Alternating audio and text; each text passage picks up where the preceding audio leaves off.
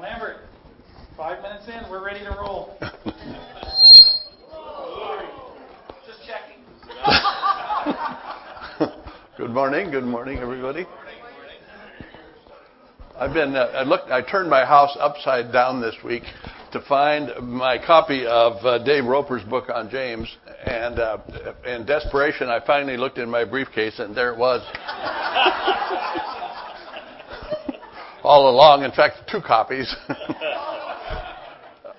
Growing Slowly Wise, Building a Faith That Works is a commentary on James by Dave Roper, one of the early day founding pastors who's now up in Idaho. And this is in the bookstore, and it's just excellent. It'd be well worth reading and memorizing and having already. Okay, James. James is the pastor of the early Christian church in Jerusalem, a church consisting mostly of converted Jews. He's writing this letter to Jewish Christians who've been scattered abroad, mostly.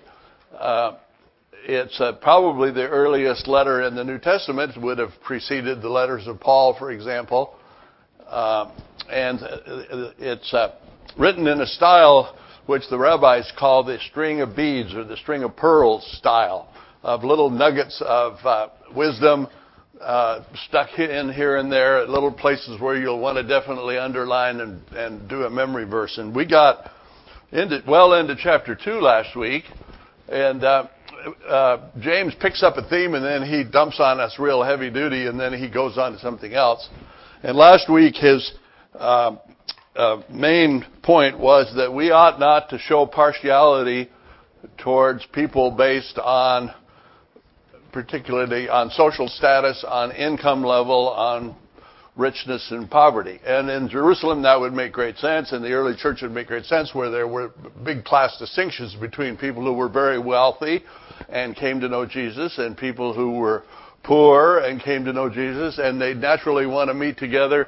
And James insists that we're all brothers and sisters in Christ and there are no distinctions. In fact, he says the poor have an advantage.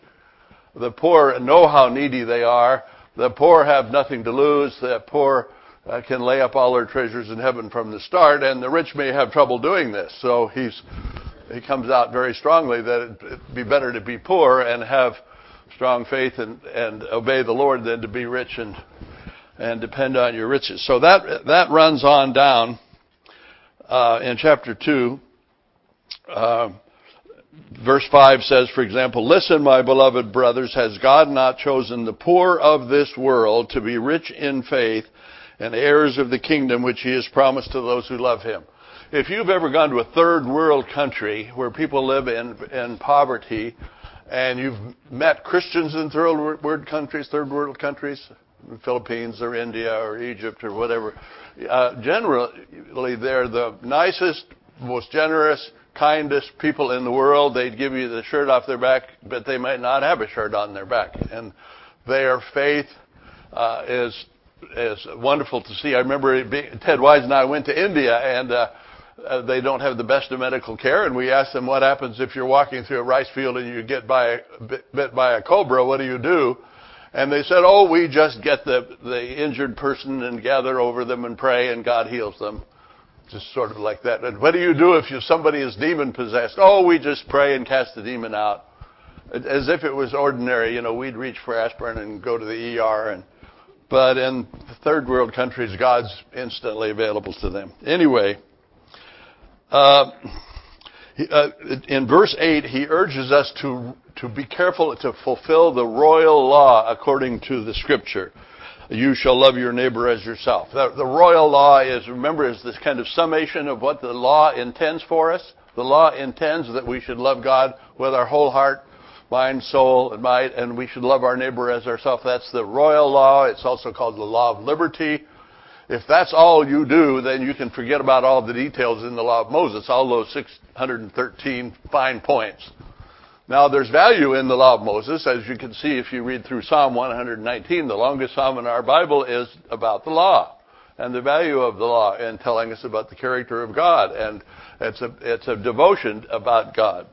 James goes on to tell us that if we keep the whole law and fail in any one point, we are lawbreakers and guilty of the whole law. You run a stop sign, As far as the law is concerned, you're a lawbreaker. Sorry.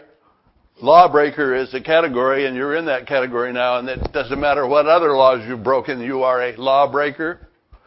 So don't set out to try to keep the law. Now, well, that doesn't mean the laws of the land about speeding and red lights and stop signs and road rage and things like that. This is the law of Moses we're talking about here. That's a really good verse for when you run onto people who are trying their hardest to be good Christians by self-effort. That little verse 10 is good. Whoever shall keep the whole law and yet stumble in one point, he is guilty of all of it. Jesus said much the same thing in the Sermon on the Mount. And then in verse 12, so speak and so do as those who will be judged by the law of liberty. Now that suddenly comes full score to the fact that you became acceptable in the eyes of God by your faith in Jesus Christ, apart from your works, apart from the keeping of the law. That's true of the Jews also. Remember that Paul's indictment of Israel in Romans is that they abandoned the righteousness which comes by faith and established their own righteousness, self-righteousness, which is associated with keeping the law, and that's why they're excluded from the grace of God, why they've shut themselves out. Self-righteousness shuts you out. And we have come to God and cried out for mercy to Him, and on the basis of faith, He has come into our lives, and He's dealing with us now as loving sons and daughters. So this is what James has for us. So speak and so do as those who will be judged by the law of liberty. That's also the golden rule. Do unto others as you would have others do unto you. That's what Jesus himself said. Judgment is without mercy to one who has shown no mercy. That's a very strong verse. Yet mercy triumphs over judgment. If you are harsh and judgmental towards other people, you can expect to receive the same back from God. That's in the Sermon on the Mount. Judge not, that you be not judged. With the judgment you dish out to others, you yourself will be judged. That's this condemning kind of judgment where you put other people down and make yourself look good. And here James is saying that very same thing. And he wants us to be judged by the mercy and love of God. And there's this wonderful little phrase at the end of verse 13, yet mercy triumphs over judgment. The word triumphs there is shouts out loud. Mercy shouts out loud over judgment. The wonderful grace of God covers any sin and all sin and every sin, and so we should cling to God for mercy and not bother with trying to keep the law and to live up to the impossible standards. And that's what we want, is it not, all day long? I don't know anybody in here who regularly prays that God would give them justice today. Have you ever done that? God, would you please treat me justly today? I have been wronged. I have been cheated. I've been mistreated. Everything's gone wrong. May I please have some justice? I don't think so. No way. As R.C. Sproul says, that's the last thing in the world you ever want to pray for, is justice. Instead, pray for mercy. And you'll know that's always what the Apostle Paul prays for his people. Grace and mercy. Grace and mercy. Don't leave the justice up to God in the long run. All right. Now, we're going to switch subjects again, and we'll get into what was the battleground in the early church for a long time. Martin Luther didn't like the book of James first time he read it, and he was ready to trash it. But later on, in his later life, he said, oh, it sounds like it's probably okay, and it got into the canon. Perfectly good book. What does it profit, my brothers, if someone says he has faith but has no works? Can faith save him? And we get into a faith versus works discussion. And we want to make sure that everybody gets this and you sort it all out and we're clear about it. What does it profit? Of what value is it if someone says he has faith but there are no works which result from his faith? Can his mere faith, his mere profession of faith save him? Answer, no. Can his head knowledge save him? How many theologians do you know that are full of head knowledge? But, you know, as Dave Roper used to say, the longest journey in the universe is from the head to the heart. It's terribly difficult to get head knowledge down to the heart where it affects the way you live And the head knowledge is of no value. Your profession of faith is no value unless it changes the way you live. Now, would everybody kind of agree with that? So in Romans, Paul pointing to Abraham, Abraham obviously acted upon this. Now, we're going to get to Abraham. He uses Abraham in a very interesting way a little bit later on down here, and we'll see how he wants us to see this from the life of Abraham. If a brother or sister is naked and destitute of daily food, and one of you says to them, depart in peace, be warmed and filled, but you do not give them the things which are needed for the body, what does it profit? Thus, faith by itself, if it does not have works, is dead. The word dead, there's nekros, from which we get necrotic, like dead flesh from gangrene. Pretty strong here. If your faith does not lead to a change in your lifestyle and the way you daily live and the way you respond to things when they come along your path, then you ought to stop and think, have I really believed and trusted in God? Have I really turned my life over to Him? That saving faith will always, as a result, bring about a change in the way you live. Maybe not all at once, but that's what saving faith is. It's not just head knowledge, okay? So James is hitting really hard on religious Jews who loved the show of religion and all the pomp and ceremony of the temple and the ceremonial parts of the law, and yet their lifestyles, will they go out of their way to help somebody who is destitute or poor or in need? Well, no. How many parables does Jesus use in the Gospels that illustrate this very thing about the Pharisees? Someone will say, you have faith and I have works. Show me your faith apart from your works, and I will show you my faith by my works. Got that? People like to boast that I go to church, I believe in God, or I've been a Christian all my life. I'm just as good as you are. I pay my taxes. I give money to the church. Isn't that good enough?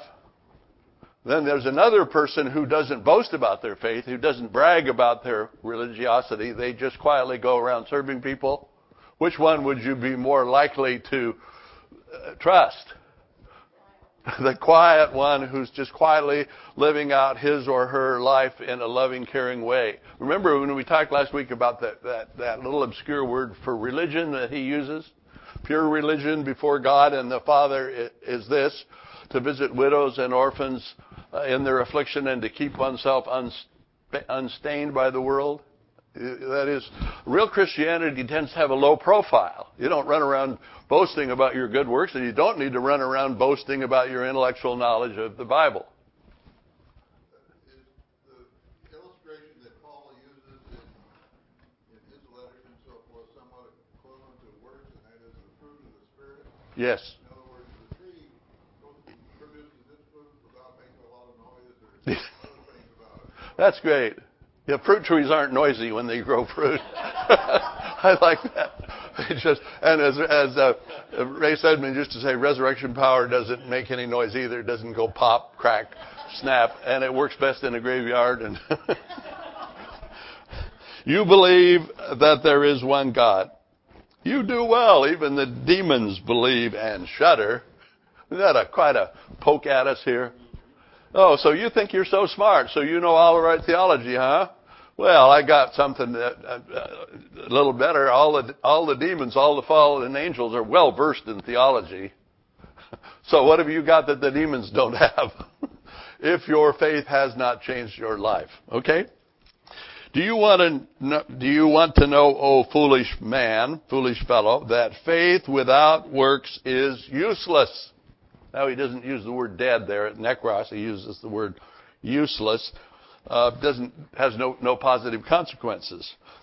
Faith, a mere profession of faith, if it isn't accompanied by a changed lifestyle, by actions based on trust, it's useless. It's empty faith.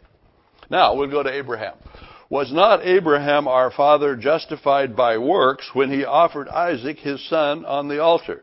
Do you see that faith was working together with his works? And by works faith was made perfect, and the scripture was fulfilled, which says, Abraham believed God, and it was accounted to him for righteousness, and he was called the friend of God.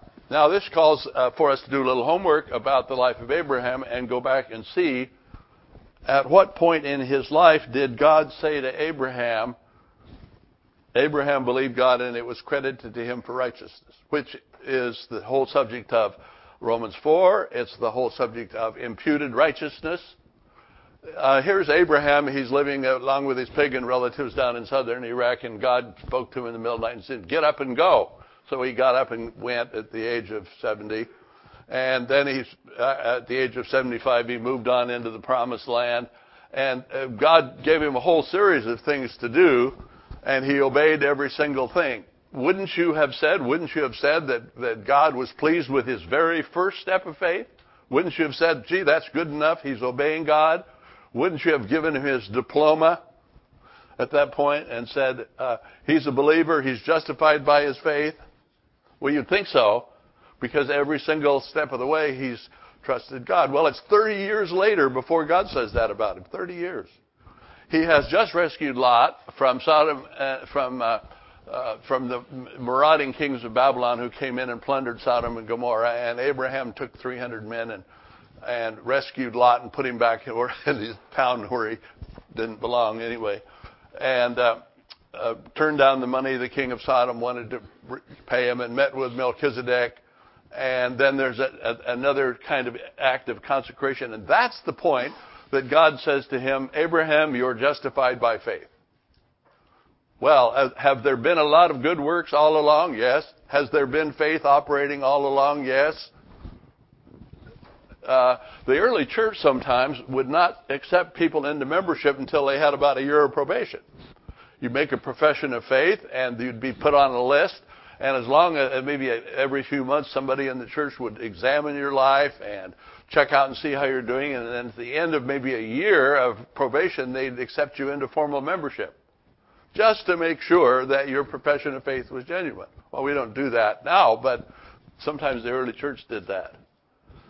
Now, what's the whole point here? What is it that why does he pick Abraham here?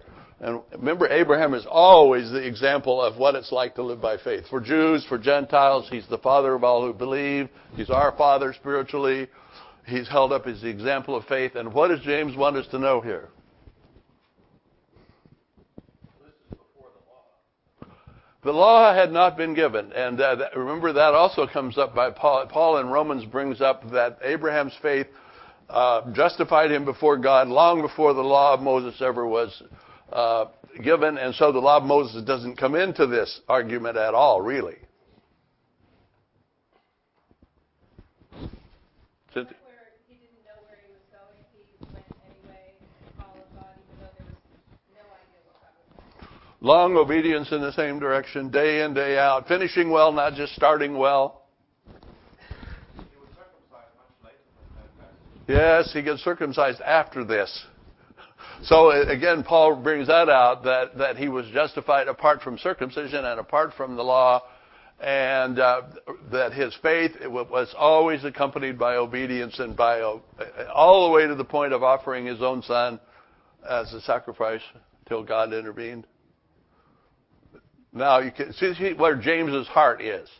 James wants to see our lives changed and transformed by the way we live, by our faith. He wants to see us acting on it, going out into the unknown, trusting God over a long period of time, taking risks. That's saving faith. Yep.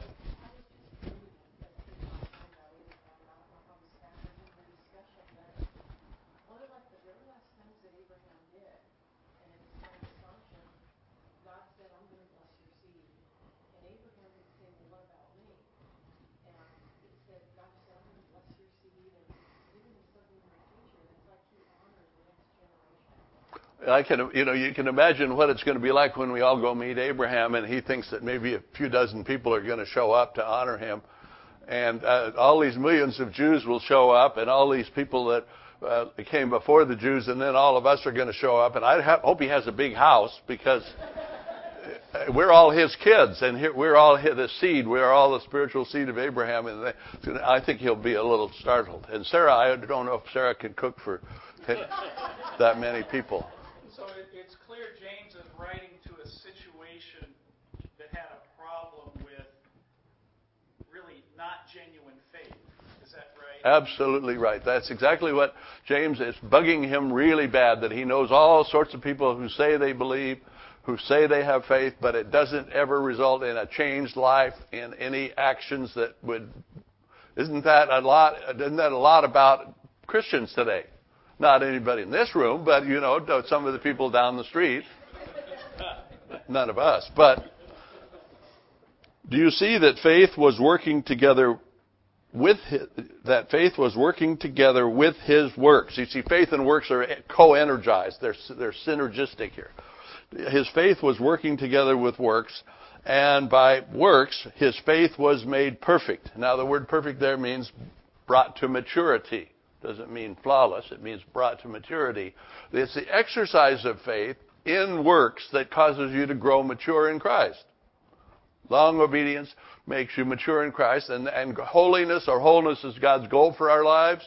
So it's really a very urgent matter then to act on what God has said.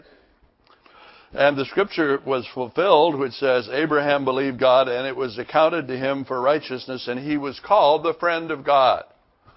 That friend of God comes out of Isaiah, I think. And how many people in the Old Testament are called the friend of God? Well, I don't think of anybody except Abraham. What about in the New Testament? Moses, yeah. Enoch, well, he was in pretty good, maybe a few. Come to the New Testament, anybody called the friend of God? All of us. It's pretty awesome that Jesus said, no longer do I call you servants. A servant does not know what his master is doing. From now on, I call you friends. The other thing is only Moses was called to draw near, but the book of Hebrews calls us all to draw near. That's really good, yeah. Moses is the servant in the house of God, and Jesus owns the house, and he invites us to draw into the intimacy of his fellowship of his house. Jesus did qualify friendship if you obey me. Yes, yeah, you are my friends if you do what I tell you. So there's a little bit of a qualification tacked on. If you're really my friends, you'll obey me because that's what friends do. So, yeah.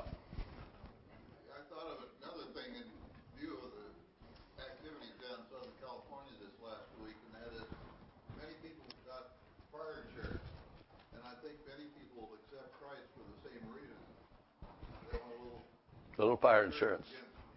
Health, but you see the people down there not only took out fire insurance, but they cleared up the shrub and brush around their houses and perhaps took off the wood shingles and put up something that was fireproof and other things that you might say were going a little beyond and not just trusting in the fire insurance to take care of all their needs. So sometimes people become Christians or say they become Christians as if it was a little extra fire insurance. That doesn't work. Won't work. You see then that a man is justified by works and not by faith only.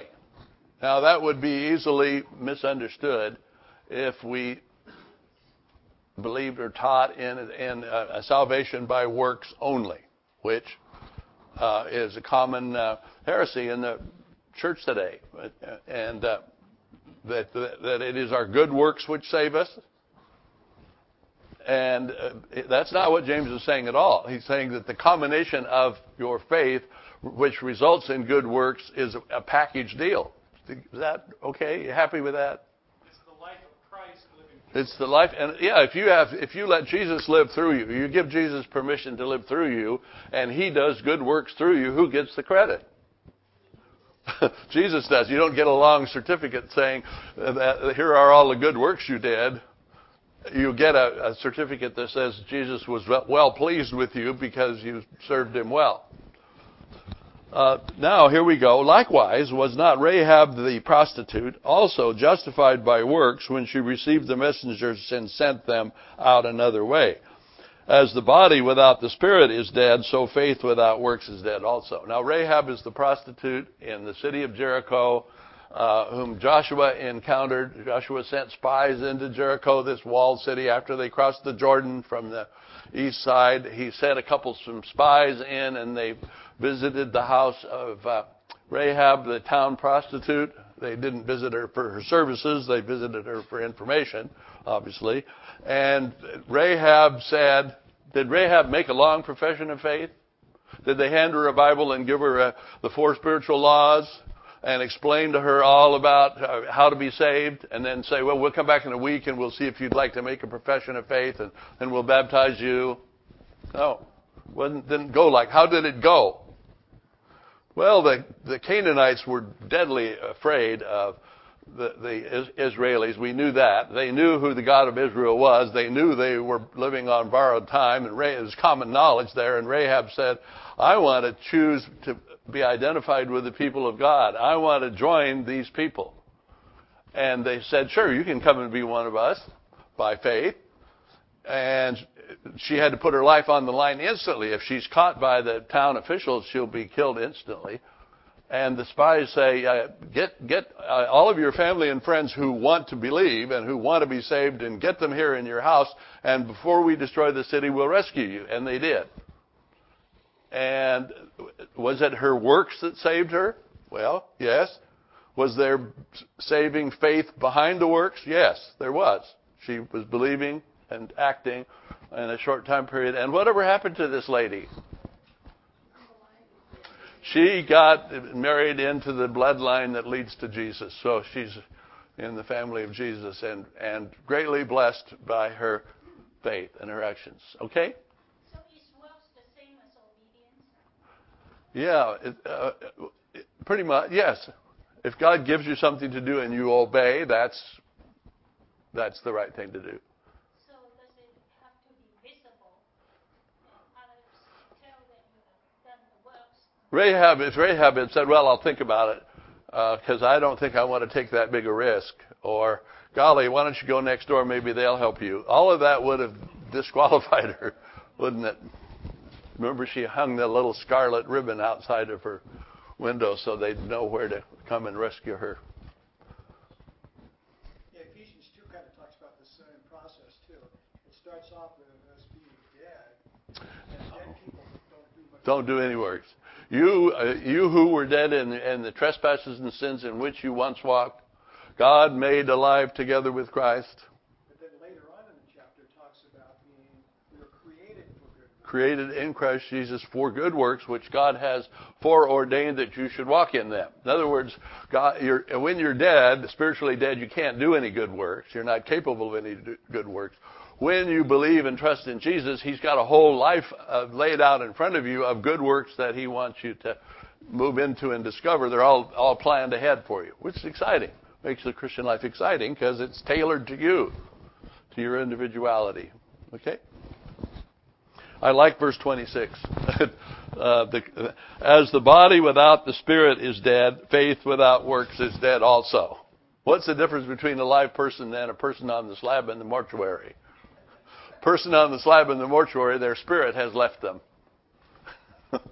And if the spirit leaves you, you're dead, and nothing more can be done. And of course, people who don't know the Lord are spiritually dead and incapable of doing any good works that please God. So this is one of these little punches that James throws in here. Okay? Nobody getting a big fight over works and faith here. My brothers, let not many of you become teachers, knowing that we shall receive a stricter judgment. That is scary. Anybody who teaches the Bible or who talks publicly or openly about the Lord Jesus Christ in teaching and preaching is held to a high degree of accountability in 2 areas. Did what you say and teach, was it accurate? Was it biblical? Was it consistent? Was it well-rounded? Was it well-balanced? A. Did you get your theology right, or did you teach a bunch of heresy to these people? Number 1. Number 2, what is your lifestyle? Does your lifestyle match your profession of faith? Those 2 things. And so, remember when we had our study in Jude in here, how false teachers not only get their doctrine wrong, their lifestyles are usually pretty screwed up too. In fact, if you see their screwed up lifestyle, that might draw attention to their teaching being out of order. So be a little careful before you assume to teach God's people. because God will hold you accountable. And teachers, of course, influence us tremendously, all the way from the first grade right on up. Please don't believe anything I say. When you go home, please get out your Bibles and be like the Bereans and check everything that I tell you and pray that mercy will triumph over judgment. You may want to take next week, by the way. Okay. Anyway, I think of that verse every time I get turned on some of these raunchy TV preachers that won't name any of them. Well, Heresy Harold Camping would be one of my favorites. We all stumble. Oh, now here we're going to get, this is going to get juicy, but it won't affect any of you here. We all stumble in many things. If anyone does not stumble in word, he is a perfect man, that would be mature, able to bridle the whole body. All of us trip up a lot in the course of our Christian lives. We stumble and fall and pick ourselves up and take God's forgiveness and go on. And now he says, every one of you stumbles in word, in speech. And he's going to get into this nasty subject of the tongue, which you would think was so innocuous. You know, sticks and stones will hurt my bones, but words will never harm me. Kindergarten nursery rhyme. When in fact it is with words that we can do the most vicious, terrible damage to people. And that's the subject of James. And he says here, he's going to tell us that taming the tongue is the most difficult thing in the world. It's just what his whole subject is.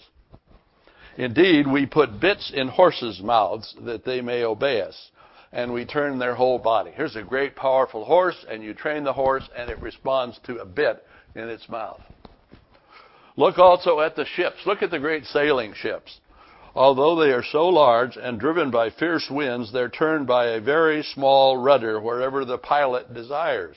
Isn't that amazing? A great sailing ship has a little rudder, and the pilot turns this wheel, and the little rudder changes the whole course of the ship. All this is about the tongue now. He's going to talk about the tongue. Even so, the tongue is a little member. Little member. Small part of your body.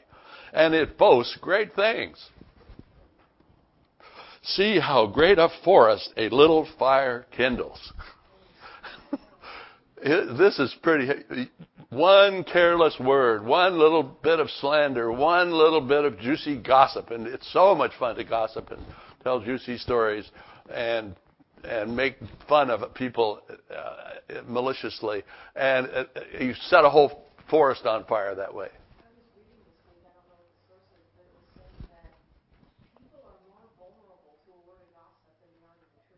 Yes, I think that's true. Don't you think so?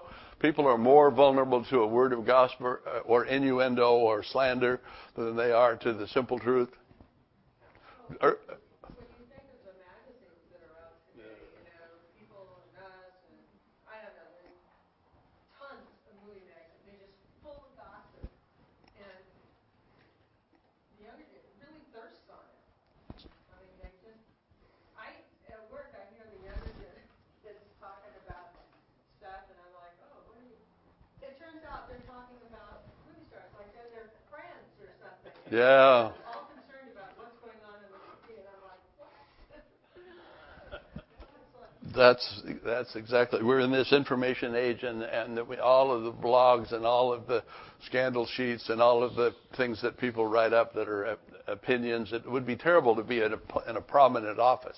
Look at all the slander the president faces every week. How would you check it out? How would you know how he's doing in his job in the real world?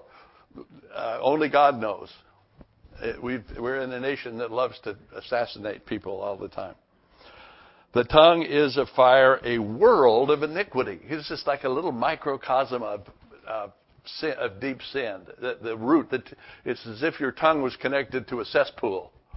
The idea in here, he's very strong. The tongue is set among our members in such a way that it defiles the whole body, and it sets on fire the course or the wheel of nature, and it is set on fire by hell.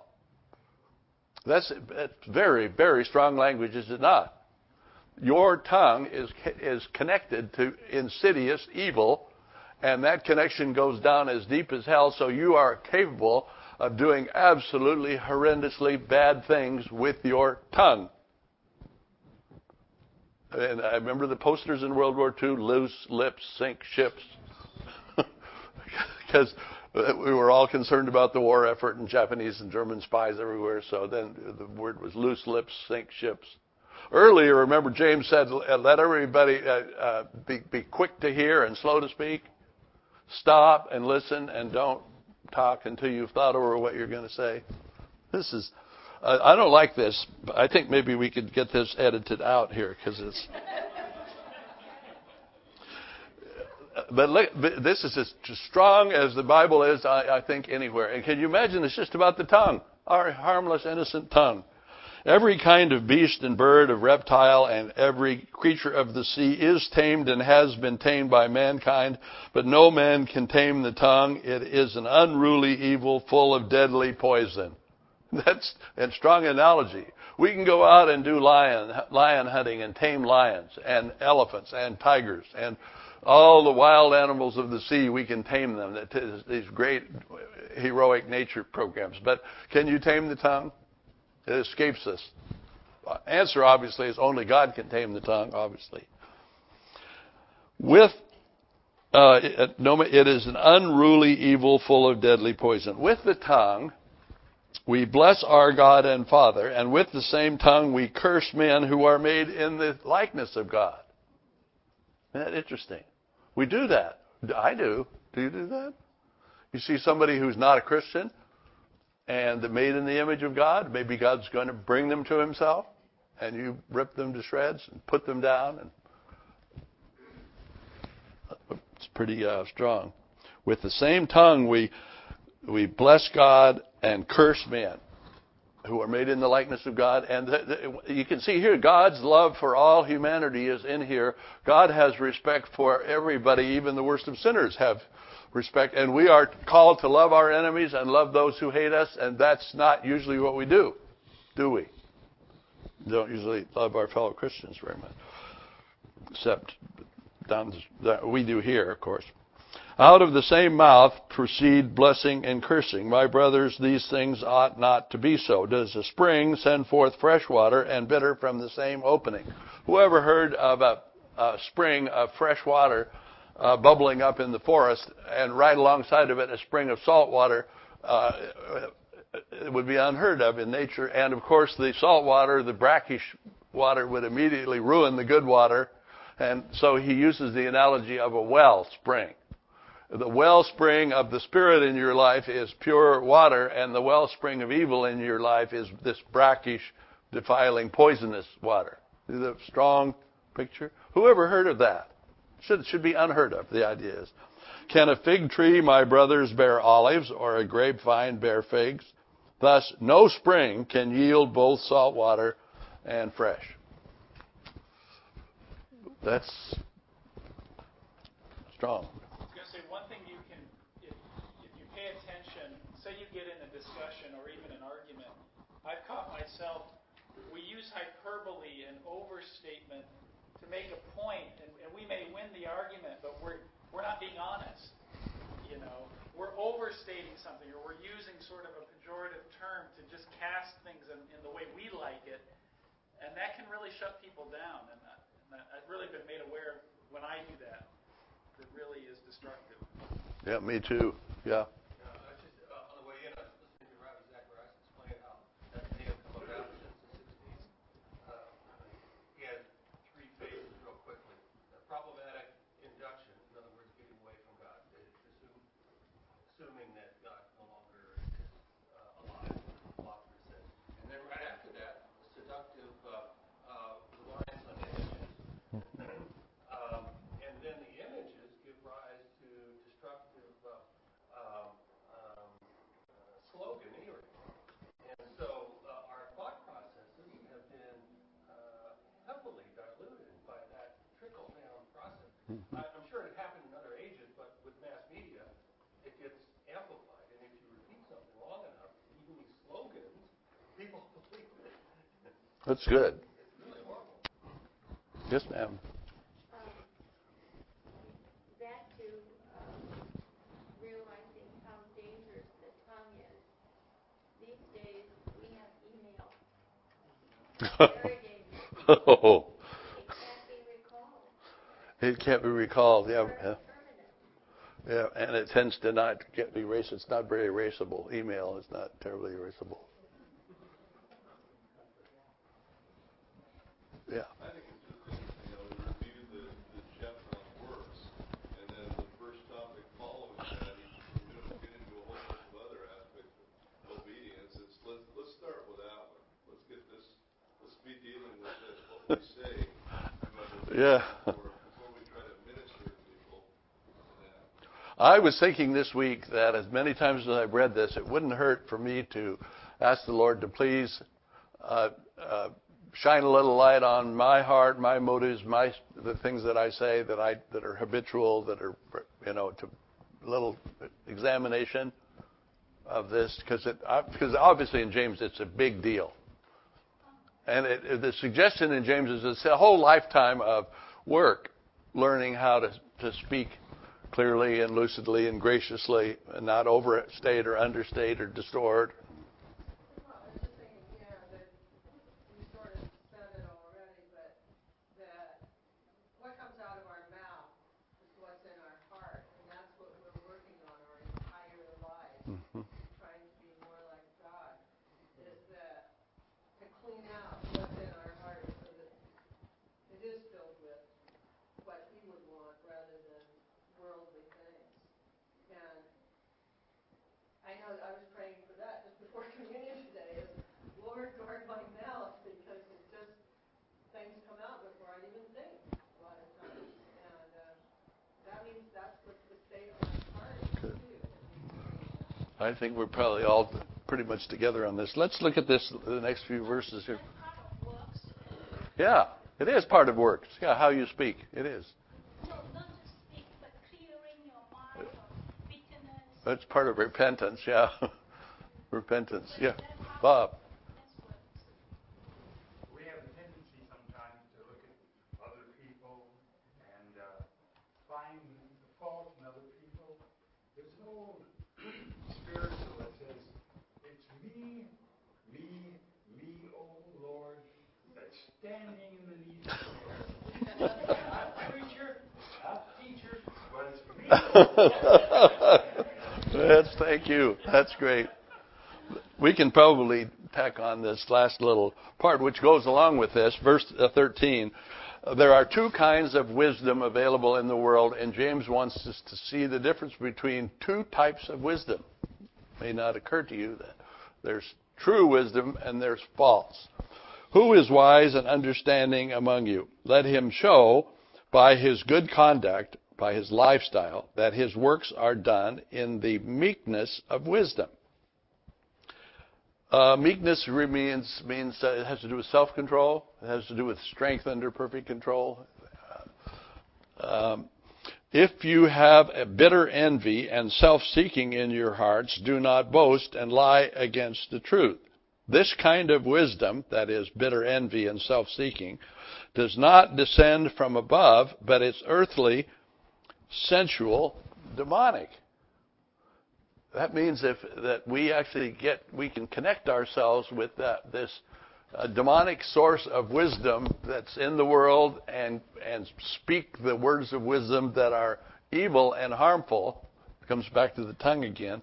If we don't stop, and wisdom, everybody respects wisdom.